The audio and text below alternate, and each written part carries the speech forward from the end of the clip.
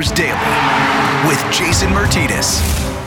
And welcome to your Friday, June 19th edition of Flyers Daily with Jason Martinez, brought to you by Yuengling Traditional Lager. Spread your wings. Give them a follow on Twitter at Yuengling Beer. If you could leave us a rating and review on this podcast, that would be great. Make sure you also subscribe to Flyers Daily, and the newest episode will be in your inbox or your queue whenever they come out, and we do them every Monday, Wednesday, Friday this time of year. And as we get closer and closer, now just 21 days, 3 weeks away from Phase 3 protocol for the NHL, and that'll be the start of mandatory training camp. A lot of players making their way back to town for optional skates at the Flyers skate zone now. Some that aren't here doesn't mean they're not skating, probably skating in their home cities or wherever they're located, but as we get closer to that date, 3 weeks from today, we'll see players and more players coming into town to join their teammates and prepare for what is going to be the pickup of the pause and the COVID Cup, as the playoffs will continue in the NHL, and they'll culminate the 2019-20 season. Flyers, one of those top 4 seeds in the Eastern Conference, and a big reason why they're one of those top 4 seeds in the Eastern Conference is the penalty kill and the improvement on the penalty kill. And coming up in just a couple moments, we're going to speak with Bill Meltzer. Wrote a great article on PhiladelphiaFlyers.com, a deep dive article into the Flyers power play, the differences between this year and last year, what's worked, why it's worked, and the impact of that improved penalty kill for this hockey team and what that's done for this team overall. You look at certain players like Kevin Hayes, who has 4 shorthanded goals. Obviously, he's a big part of it. Different system as well. So the PK, one of those things, and that's been an improvement for the Flyers. A lot of areas of improvement, but that's one of the key ones that has them just a point back of the Washington Capitals for the top spot in the Metropolitan Division of the Eastern Conference. So we'll talk to Bill in a moment. Also, Nicolas Aube-Kubel has come back to Philadelphia to work on his game at the Flyers skate zone. He's begun those informal skates with teammates there, and we'll hear his some remarks after practice on Thursday as he is starting to prepare and get his game back in order for the return to play as well. So Nicolas Aube-Kubel coming up in this episode as well. And we are now today, on this Friday, 100 days since the Flyers last played a game, and that was on March 10th against the Boston Bruins. And then the first game that was postponed was that Thursday, March 12th, down in Tampa. Of course, the Flyers won 9 of their last 10 games, but it's now been 100 days since the NHL went on pause, since the Flyers last played a game. Hard to believe it's been 100 days. A standard offseason for teams, it would still have a little bit more left on it, but 100 days without hockey. So everybody, myself included, is got a big thirst for the game to come back, get back on the ice, and we see players all over North America doing exactly that, starting to join their practice facilities. So we're ramping towards a date, which is now just 3 weeks away, so that's a great thing. But let's get to Bill Meltzer right now. Wrote a great piece on PhiladelphiaFlyers.com regarding the Flyers penalty kill. Big improvement for the group this year, and he joins us right now. Bill, how you doing? Starting to, count down the days. Can see our way to the end of July here, or rather end of June and beginning of July. So, we're slowly but surely getting there. Yeah, 21 days, 3 weeks from today, mandatory training camp, more players trickling into town, including Nicolas Aube-Kubel, who we're going to hear from after your visit here, and a brief talk with him with Zach Hill after he got off the ice. But good to see guys coming back into town. Coots is in town, and Kevin Hayes, who we talked to in a previous episode, going to be coming into town at the end of this week. So more guys going to be trickling in. So that's great to see. No, absolutely. It starts to feel more and more like camp is coming around rather than just a few guys here and there working out on the ice. They can feel it too, even if it's just small groups. There's a feeling that builds. I remember Sean Couturier was saying that, he's skated every day for the last 2 weeks, but it picks up an intensity. It's kind of hard in small groups to stay out on the ice for as long. You're not standing around. You're trying to get, make as efficient of use of your time as you can. It's not really typically what you would be doing, even within 21 days of camp. You just make do the best you can. But the more and more guys that come in, you start to feel that sense of urgency and camping around the corner. So that's all what you want to see. Yeah, and when you get more guys into, you can start to put yourself into pseudo game situations in those skates as well, where you can work on regroups and those kind of things. And not that they're going to be doing any, board battles at this point with everything going on, but you can certainly start to get something that resembles the game of hockey, not just the skills of hockey, which will be an important thing as they ramp up towards this. Hey, Bill, before we get to the great article that you wrote, I really enjoyed it. I know a lot of people on social media really enjoyed it as well. But I want to talk real quick about what's going on in baseball, because for many years, what's going on in baseball was the NHL. and it's not the NHL. And the NBA has handled their situation in return to play, and we saw the 113-page protocol that they put out, including proximity alarms, an anonymous line for people that leave the bubble or violate the rules. And the NHL has done the same. And the one thing that the Major League Baseball has done, and it's the big mistake, and where the NHL has made this mistake before, is kind of lobbying or negotiating in public. And it's great to see that the NHL has not done that. No, absolutely. When there would be an announcement from one side or the other that was strictly a negotiating front, and they would put it out and put out an appearance as though the other side was agreed to it, and then the other side comes out and said, well, we didn't agree to any such thing. It's kind of we're nowhere close to any of that. Then you get to the point where pretty much no news is exciting. It feels endlessly like there's no progress, and even when there were some actual progress made, the two sides would be downplaying that there was any progress just because they want to hold on to whatever negotiating points they have. I mean, as far as baseball goes, I think they'll ultimately come to an agreement on a much shortened season, and unfortunately, a lot of what's being done is both sides are trying to lay groundwork for beyond the season, and they're fighting out over this and don't want to work together on it. And it's actually been very, very nice. I agree with you that the NHL and the Players Association have really worked together well on this. I mean, I hope it bodes well. I hope it's not just a situation of realizing, we need to work together on this, and then we'll fight a battle when we have to when it comes time to the next CBA. I hope it creates some momentum towards it, because as we've discussed on previous programs, the league, the Players Association, the fans, everybody needs a long-term labor piece in the NHL to move everything forward. The last thing the league can have is another stoppage. I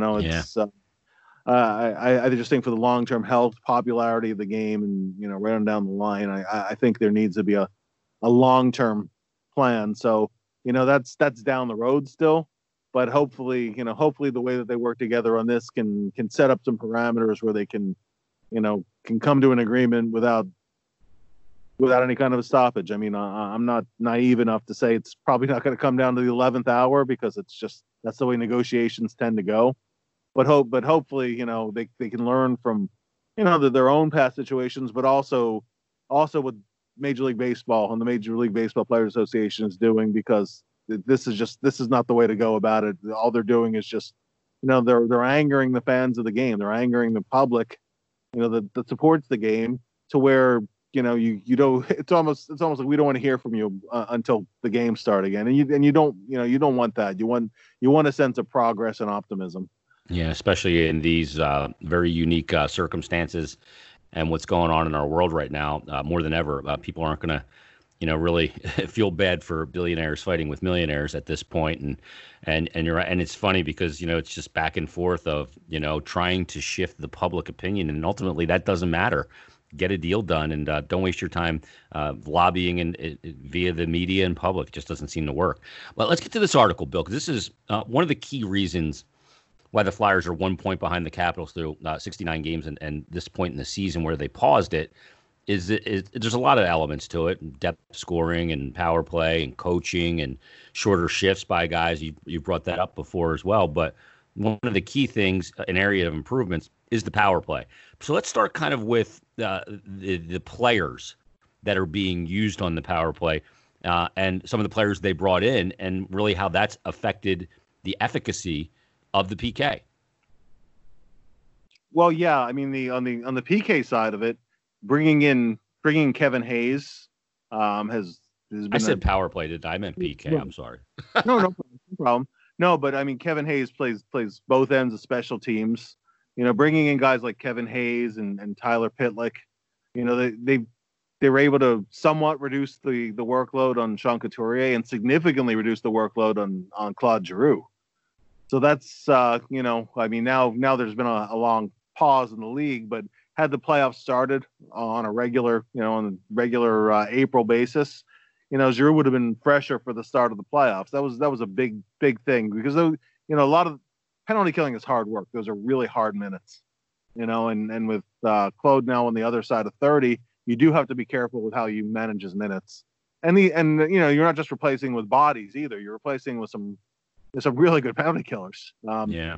Skinner has been a huge addition. Bringing Justin Braun has been a big addition on the back end, and the two guys they brought in. Also, I thought that Scott Lawton continued to evolve as a penalty killer, and he had a really good year on the PK too. So on the personnel side, they've definitely upgraded the people that were available. That's been one big piece of it. And the other piece of it, of course, is the tactics and execution.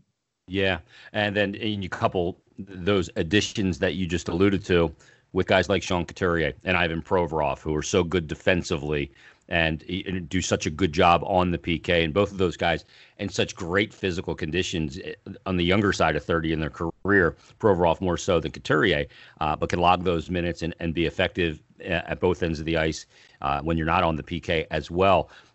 The element of goaltending when it comes to penalty killing is always a huge thing. You look at goalies 5-on-5 save percentage and use that as a barometer, but the ability for a goaltender to make those really difficult cross-ice pass saves is something that Carter Hart and Brian Elliott are good at, and that's a big element too, isn't it? Oh, no question. If you just go only by save percentage, they're neither of the Flyers goalies has a great penalty killing save percentage, but there are reasons for that.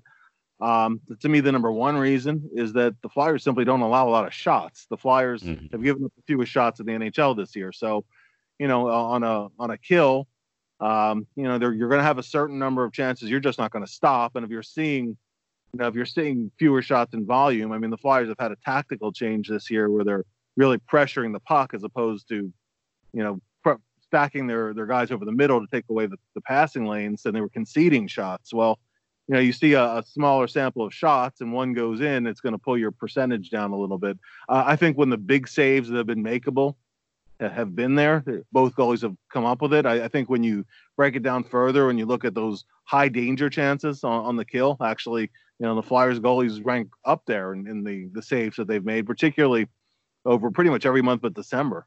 December was a little bit of a rough month for the PK, but every other month it's been really solid.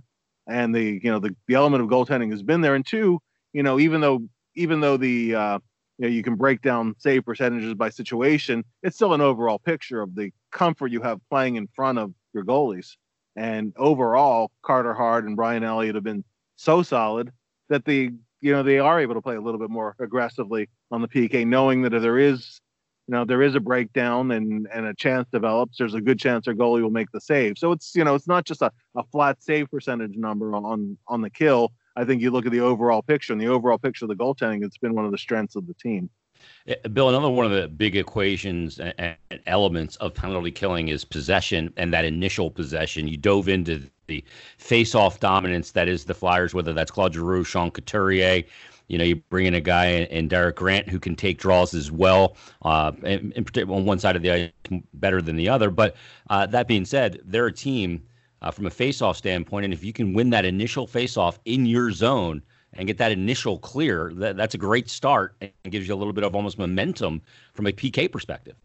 No question. I mean, the Flyers even last year were a very good face-off team, and that played in over the latter part of the year. I mean, one of the things when you looked at last year, the PK was so bad until that Thanksgiving weekend where it was like under 70%. I don't know the exact number. It was around 68%. And they spent the rest of the year trying to pull it up. They were 82% the rest of the year, which is about what they were. It's about where they've been this season, for the whole season, though, not for 3/4 of season, for a whole season. So, I think that some of that started a year ago. But, you win the draw, but you also got to successfully clear the zone. And that's something they've been able to combine those two things of being even better on draws than they were a year ago. Particularly, they have any number of guys that can win faceoffs. I mean, Lawton's been really good on draws this year. Couturier is one of the best in the league. When they need Giroux for a key faceoff in the right circle, he's pretty automatic in winning them. And then they add a guy like Nate Thompson, who, penalty killing is his main role, and he's a very good faceoff guy too. So they've been winning draws. They've been getting that immediate clear so other teams can't get set up. And boy, they have been really, really, really good in challenging, in the neutral zone and especially at their own blue line. preventing other teams from even getting set up. They swarm the strong side, which of course is the side that the puck is on, and they get easy clears over and over and over again. So a lot of times other teams can't get set up, or they can't get the looks that they want. And that's, that's 3/4 of the battle right there. They get, the Flyers as a team don't block a ton of shots compared to other teams in the league, but it seems they get the big blocks when they need them. It all works out. I mean, if you can keep your penalty kill most months of the season over that 80%, 82%, Flyers have even had, I think, an 86% month this season. Then they said they had the one pretty rough month in December, which is just a rough month in general for the team with everything that was going on. The new news with Oscar, a really tough road trip coming at just about the worst possible time, that rough stretch right after Christmas. So all those figured into those numbers for December. But the rest of the year, all the pieces have been pretty well working in sync, and they've had good health too. That's helped. Yeah, that core of penalty killers, and you got some depth there too. So if you find yourself in a situation where you got to roll out the PK quite a bit, you have a lot of guys that you can go to. The other element too, Bill, and you just talked about it, about not letting the team obtain the zone. Rarely in the past couple of years were they a team that pseudo dictated on the penalty kill. But now with that pressure, you almost dictate, and you're trying to force the puck into the teeth of where you want it to go, and it's worked out. And not letting that team just enter the zone and set up is a huge difference. That's a game changer. But I got to ask you about this, because I don't know if there's a way to quantify this other than, I don't know if there's an analytical way, but there's certainly the eye test way to quantify what killing penalties means to a team, especially key points in games. If you can kill off a team with a good power play like Washington, and they did such a good job against Ovechkin this year in the games they played against Washington. When you're able to kill that, what kind of momentum does that provide the team? Because a key penalty kill at a key time can propel a team to get back on, if they don't have momentum at that point in the game, to get back on it and start dictating the terms of the hockey game again. Oh, no question. It's the mirror image of a power play. When you think about, you have a big power play opportunity in the course of a game, a 5-on-3, or even one where you can tie a game or go ahead, where you really need a goal in that situation. If you don't score, you at least want to generate a lot of pressure and, start the next shift attacking, even if you don't score on it. And what happens if, even if you strung together several really good shifts at 5-on-5, you draw that penalty and you do nothing with it. You spend the whole time trying to skate, going back in your own zone, starting behind your net, skating up, never gaining the zone, never getting set up to anything meaningful, maybe one harmless shot from the point over 2 minutes. What happens? It kills momentum, right? And it's the reverse. It's the reverse on the kill. You kill a penalty with authority, or in a 5-on-3, you bend but don't break, and you get through those 2 minutes, and you get your next line out. It can absolutely 100% create momentum, and in big games against top rivals, that can win or lose you that game.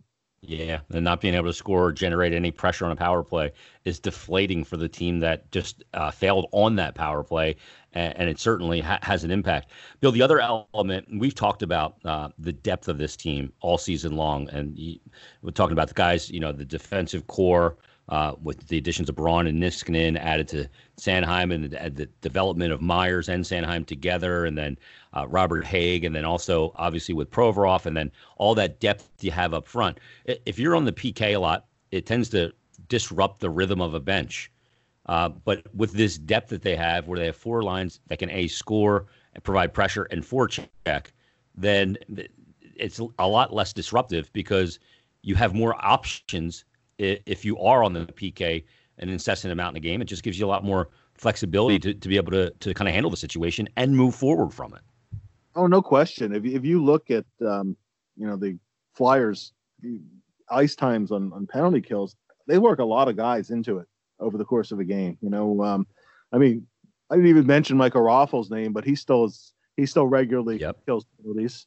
He said Lawton's become an important penalty killer. This year, if you look at Travis Sanheim, was never really a penalty kill guy until this season. And he's playing over a minute on PK, this season under Vigneault and Yo. So, they're working more defensemen, they're working more forwards into the rotation, and therefore, if you have to kill, you don't want to spend too much time, no matter who you have on the kill. But if you have a game where you need 5 or 6 kills in the game, rather than wearing down your PK personnel, rather than getting, guys cold on the bench where they're out of the mix. Yeah, you work more guys into that rotation where you need them for a shift, and it also doesn't hurt you as much if if one of your penalty killers happens to be the guy in the box too. You have other guys you can rely on to help kill that penalty. All of that, that depth and that ability to plug different players into situations as you need them. The next man up mentality is to who's in your roster, in a game. It's huge, and that's something that plays into why the Flyers are, much better at 5-on-5 and why they're so good in third period. So there's many reasons. It's not just one, but having that depth of personnel you can draw upon in many different situations, including the PK, is definitely a big reason why the Flyers have been a much better team and a harder team to play against. Yeah, my goalie mindset tells me, when you're in the third period, you have a 1-goal lead, and you're inside the final 10 minutes of the game, and you go on the PK, and if one of these two players is the one that took the penalty, the goalie mentality goes, oh man, had to be one of those guys. If it's Couturier or Provorov, a goalie will sit there and look at that and go, man, my best PK guy's in the box. You know what I mean? But with having that depth, it's next man up. You got to get the job done, and they have. Oh, absolutely. And I think probably, and it happened early in the season. You set that tone early in the season, but the home opener where where Carter Hart made probably the save of the season on Taylor Hall. Who were the two guys in the box? It was Couturier and it was Kevin Hayes. Yeah. Hayes took the penalty, for a face-off violation right after Couturier's in the box, and you're thinking, really thinking, uh-oh. It was a 1-goal game at that point too, and to have other personnel step up and your goalie make that 10-bell save, that just lifts an entire bench, and obviously it brings fans into the game too. So, yeah, sometimes you do in those key situations if one of your key guys is the guy in the box, it hurts, but at least there's some options there where you can get through that kill. A guy like Lawton, for example, could step up and skate a little extra time on that kill, and you're still in decent shape. What's the role of Mike Yeo in the PK? Because he's a big part of it, obviously, and working it and every element of it. How instrumental has that role been with a guy like Mike Yeo? It's been huge. Again, some of these improvements started last year when Scott Gordon was the head coach and Ian LaPerriere was still running the PK. So in the second half of the season, there were elements of some of the changes they made that were carried over. But I think that, I think he's very experienced at running even though he was, he runs a defenseman in the PK. He was a defensive forward, but he runs the blue line and the PK. He had a lot of success as an assistant coach doing specialty teams. And I think people forget, you can take it even back to when he was with Pittsburgh.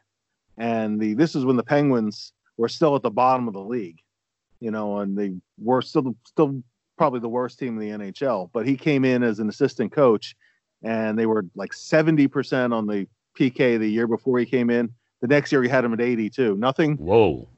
Yeah. Nothing else worked well for the Penguins that first year. They were still a really poor team, but the one thing they did improve on was the PK, and then they carried it, and then of course everything else clicked in a year after that. He knows how to coach a penalty kill, and has a lot of experience doing it. Most of his teams, even when he was a head coach, were pretty good on the PK. So, I think that I think that the players like working with him. They like working with Lappy too. At least he does the pre-scouting side. So even then, there's some influence of Lappy in terms of looking at teams' tendencies on the power play, and being prepared in that way.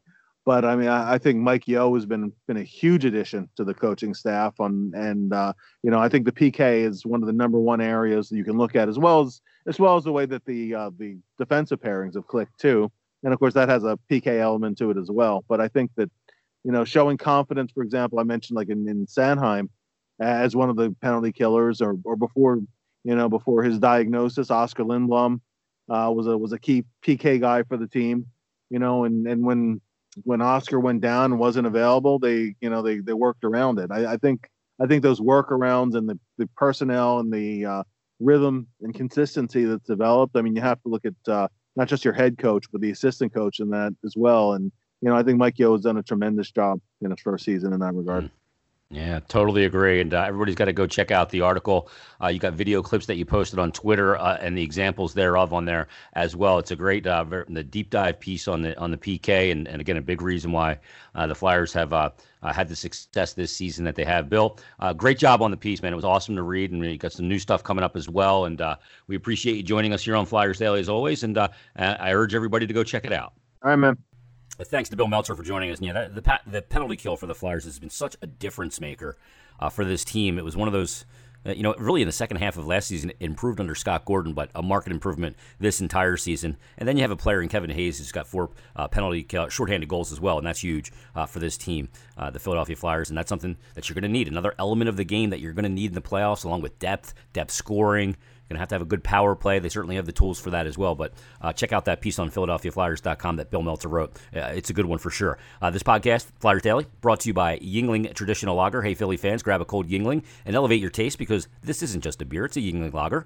It's time to spread your wings, Yuengling Traditional Lager, and give them a follow on Twitter at Yuengling Beer. So players coming back into town. One of those players that is back in town and working out at the Flyers skate zone in the informal skates is Nicholas Aube-Kubel. What a year he has had. Big surprise to a lot of Flyers fans, really having a very good season and providing the aforementioned depth scoring that the Flyers have gotten great production out of their bottom line, the fourth line, all season long, and he's been a big part of that. After he got off the ice yesterday, PR director Zach Hill had a chance to catch up with him and ask him how his skates are going. All right, we're speaking with Nicholas. Nicholas, when did you arrive?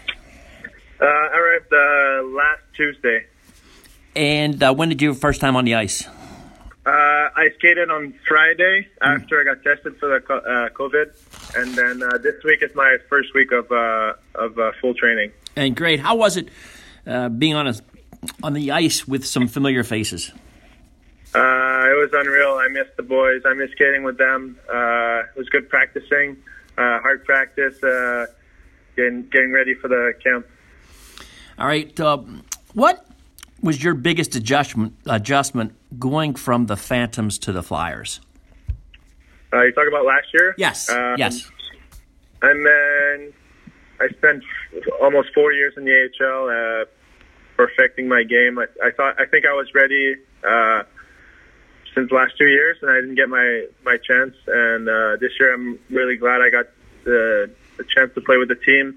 I got some good ice time, and I think I took the best of my opportunity. Do you feel that you're in the NHL to stay now? It's hard to say that because I only played half the season, but for sure I'll see after the playoffs. Hopefully, I want to make a statement into those playoffs, get my spot for next year, and yeah. You made the most of your fourth line minutes. Was there any point that made you feel like you belonged? I mean, like physically, and like I think I've been there for a while, but having like the fans in the offense that I used to have, like more like in towards junior. I mean, it was harder for me in the AHL to to stand out. I mean. And I feel like in the NHL, it's easier to like focus on one task and focus on one job, and then just do simple stuff, and then like look good on the ice for that. All right, moving on. The Flyers had some strong momentum before the pause. Do you think this will be easy or difficult to carry over once this season starts back up? That's a good question. I think a lot of our players are naturally gifted. That's going to for sure be a plus for us through the playoffs. Like, I mean, a lot of guys don't take just take a few months or like a few weeks to get back in shape and get ready to be intense as playoffs are. So I'm counting on that, and I know that their coach are going to be on us. And even though it's not like a thing where they have like experience, but I feel like our coach are going to be for sure ready and make the team ready. Perfect. What do you think about, how do I say this, about living in a bubble once the season starts? We're going to be, in one hub city, and, it's going to be pretty private. What do you think about that? Throughout my career, I mean, I've already been on a bubble. I've played 7 hours from my hometown with in a small town, nothing much to do. So I mean, for sure, I'm going to bring my Xbox and my deck of cards to play with the boys. But I mean, I'm kind of excited for that, just to get back in that hockey environment. And last question: what do you think about the round robin tournament and the playoff format in general? That's a really good idea. So we can see and we can adjust our game, because it would have been bad if I think that all the other team has games throughout the first round, and then we get there cold or without playing any games. So I really think it's going to be emotional, and it's going to be a good rivalry. Great to hear from players in the last couple of episodes. Sean Couturier, we heard from Joel Farabee off the ice after working out at the skate zone, and here in this episode, Nicolas Aube-Kubel. Look for more of that coverage here on Flyers Daily going forward. So thanks to Zach Hill for providing that sound with Nicolas Aube-Kubel. Thanks to Bill Meltzer for joining us here on Flyers Daily. In the meantime, it's weekend time, but we're back Monday with another episode and another couple of days closer to the NHL returning and Phase 3 protocol, which is 3 weeks from this day, Friday, the 19th of June. Flyers Daily brought to you by Yuengling Traditional Lager. Spread your wings. Give them a follow on Twitter at Yuengling Beer. Have a great weekend, everybody. Stay healthy, and we'll talk to you Monday on the next episode of Flyers Daily.